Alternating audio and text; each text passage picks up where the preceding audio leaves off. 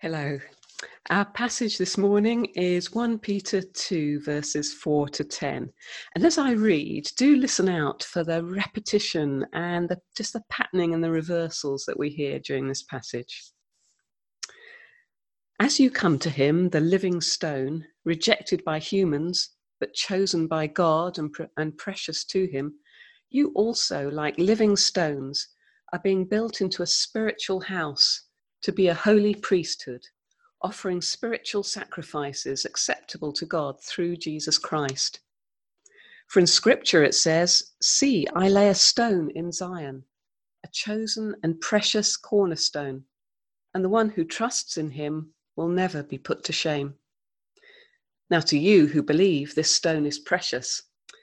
But to those who do not believe, the stone the builders rejected has become the cornerstone, and a stone that causes people to stumble and a rock that makes them fall. They stumble because they disobey the message, which is also what they were destined for. But you are a chosen people, a royal priesthood, a holy nation, God's special possession, that you may declare the praises of him who called you out of darkness into his wonderful light. Once you were not a people, but now you are the people of God. Once you had not received mercy, but now you have received mercy. This is the word of the Lord. Thanks be to God. Now, last week in Wednesday's midday prayer, we managed to upset ourselves a bit with the psalm for the day. It was Psalm 122, and the first verse is this: "I was glad when they said to me, 'Let us go to the house of the Lord.'" It could have been worse, I suppose. It could have been Psalm 42. "These things I remember as I pour out my soul, how I went with the throng and led them in procession to the house of God with glad shouts and songs of thanksgiving, a multitude keeping festival."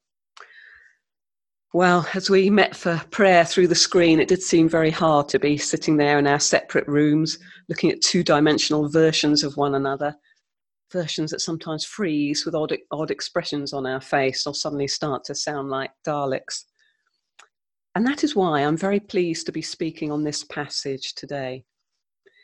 Now, this might seem strange because this passage, you might think, is entirely about the social and the communal aspects of our faith, about being built together into a spiritual house around Jesus, our living stone, about being a holy nation, God's own people. Of course, you'd be quite right. But this week I saw another perspective on this passage, and it came out of a mistake in a morning prayer service. This year I'm working for Westcott House, one of the theological colleges that train up vicars for the Church of England. Of course, most of the students have gone home now with the coronavirus situation, but they continue to have online teaching. And one of the things we're carrying on together is morning prayer, like everything else, via Zoom. And we follow the lectionary, the prescribed readings for the day, which are shared out amongst members of the group. And one day this week, the student reading the Old Testament reading accidentally read the evening prayer portion from the day before. So I spent several moments in confusion trying to work out what was going on, as you do, expecting to hear about Moses, hearing about Samuel, then decided just to let it go and sit and listen. It was the passage where the prophet Samuel is sent to anoint a new king of Israel that ultimately will replace the then king Saul. The Lord sends him to the house of Jesse, and each of Jesse's sons is brought out in turn, starting with the eldest. But the Lord says of each one, "This is not the one." "Have you any others?" asks Samuel, and eventually they send for David, the youngest and least important, sorry to any of you who are the youngest in your family, who is out in the fields looking after the sheep. And he, of course, turns out to be the one that the Lord wants Samuel to anoint, to mark out as the next king to be. Why? Well, God says to Samuel, and he's obviously impressed by the tall and imposing eldest son, "The Lord does not see as mortals see. They look on the outward appearance, but the Lord looks on the heart." The Lord does not see as mortals see. We look on the outward appearance, but the Lord looks on the heart. And this is a theme that runs through the entire Bible. It characterizes the way God works. We human beings tend to be so impressed by appearance, by the physical reality, by the way things look. But God looks at the heart, the spiritual reality. And I hope as we go on, you'll see how that applies to our passage today. So, a quick reminder of the setting of this letter. This is written to mostly Gentile Christians across the area that's now modern Turkey. It reminds them of their new birth into a living hope through their faith in Jesus, and offers them that hope in the face of persecution that they're obviously suffering from their non-Christian neighbours. And as you listen to our reading, I hope you notice some of the repetition. The living stone, that is Jesus. The living stones, that are us, the readers. Jesus was rejected by humans, but chosen and precious to God. We are chosen, a royal priesthood, a holy nation, God's own people. The writer doesn't bring in that opposite of us, the reader, being rejected, because he's going to, I think, because he's going to talk about persecution later in the letter.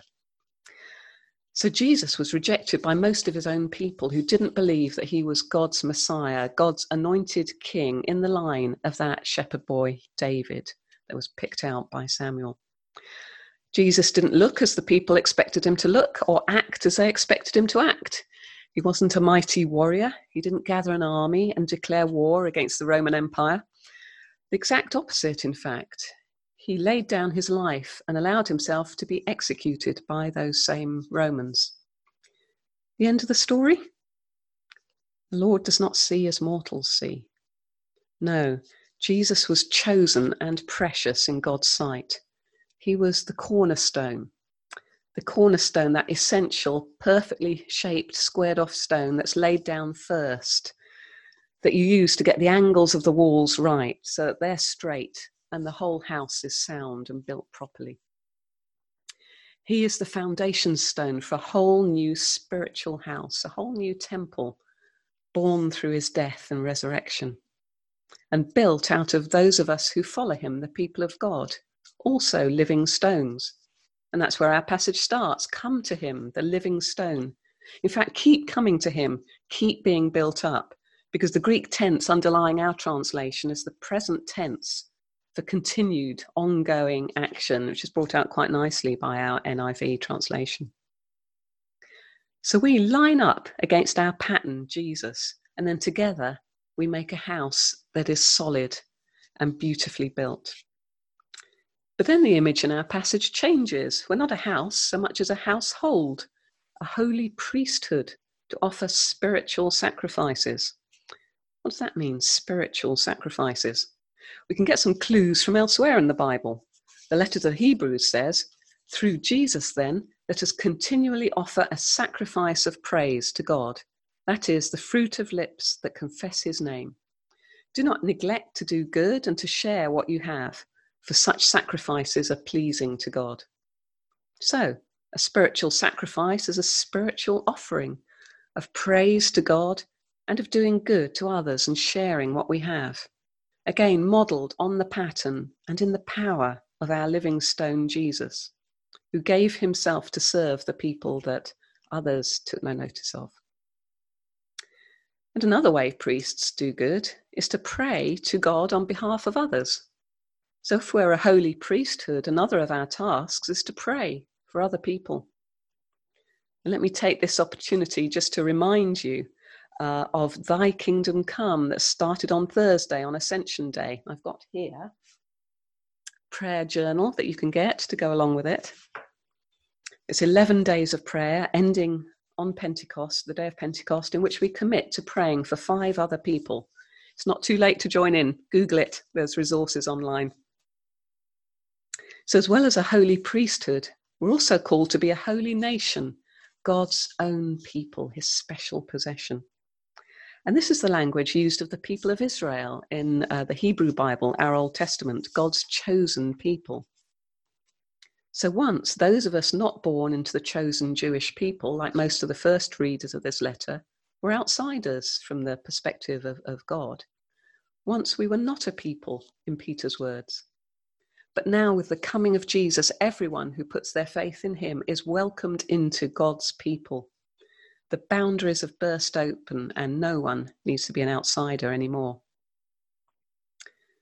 Once you had not received mercy, but now you have received mercy. And what's all this for? So that we can declare the marvelous acts of him who called us out of darkness into his wonderful light. To declare the marvelous acts, to praise and worship the one who rescued us and continues to rescue us from all that goes wrong and that we do wrong. And to declare that God is good to others who don't know him. The Lord does not see as mortals see. They look on the outward appearance, but the Lord looks on the heart. What might that mean for us today? Well, we've had our physical reality, the outward appearance of St. Barnabas Church, stripped away. We don't have a church building to gather in at the moment, and who knows when we'll get back in. But that means that now, like God, we're forced to look on the heart, what it truly means to be church, to be these living stones built into a spiritual house. That spiritual reality, I think, becomes all the clearer when the physical form is taken away. And perhaps it's not altogether a bad thing to have all our church busyness stripped away from us for a season. I, for one, have realised how much time I used to spend on a Sunday morning just charging about. There are advantages in only going as far as your front room to meet with other Christians. And I'm wondering how I can preserve some of that real Sabbath peace I've discovered from a Sunday in lockdown, even amongst that feeling that I'm sure we all have by now, that you can have too much solitude. But it's now that we see what really matters, to love and care for one another, to pray for one another, to help those in trouble. Later in this letter, Peter urges us to have unity of spirit, sympathy, love for one another, a tender heart, and a humble mind. So even if it does take us weeks or months to meet one another again in person, this is what we have discovered, the strength of the spiritual house built on our living stone, Jesus. Some of us will find ourselves busy, even or especially in lockdown, but many of us will have some space to think about God's call on our lives, to keep coming to Jesus, to be formed into living stones. There are many different parts that make up the house of God. In this time of retreat, is God renewing our call? Or are we beginning perhaps to hear a new call on our lives? Wherever we are, whatever God is saying to us, we can be sure of this, that God's purpose is to call us out of darkness into his wonderful light. Amen.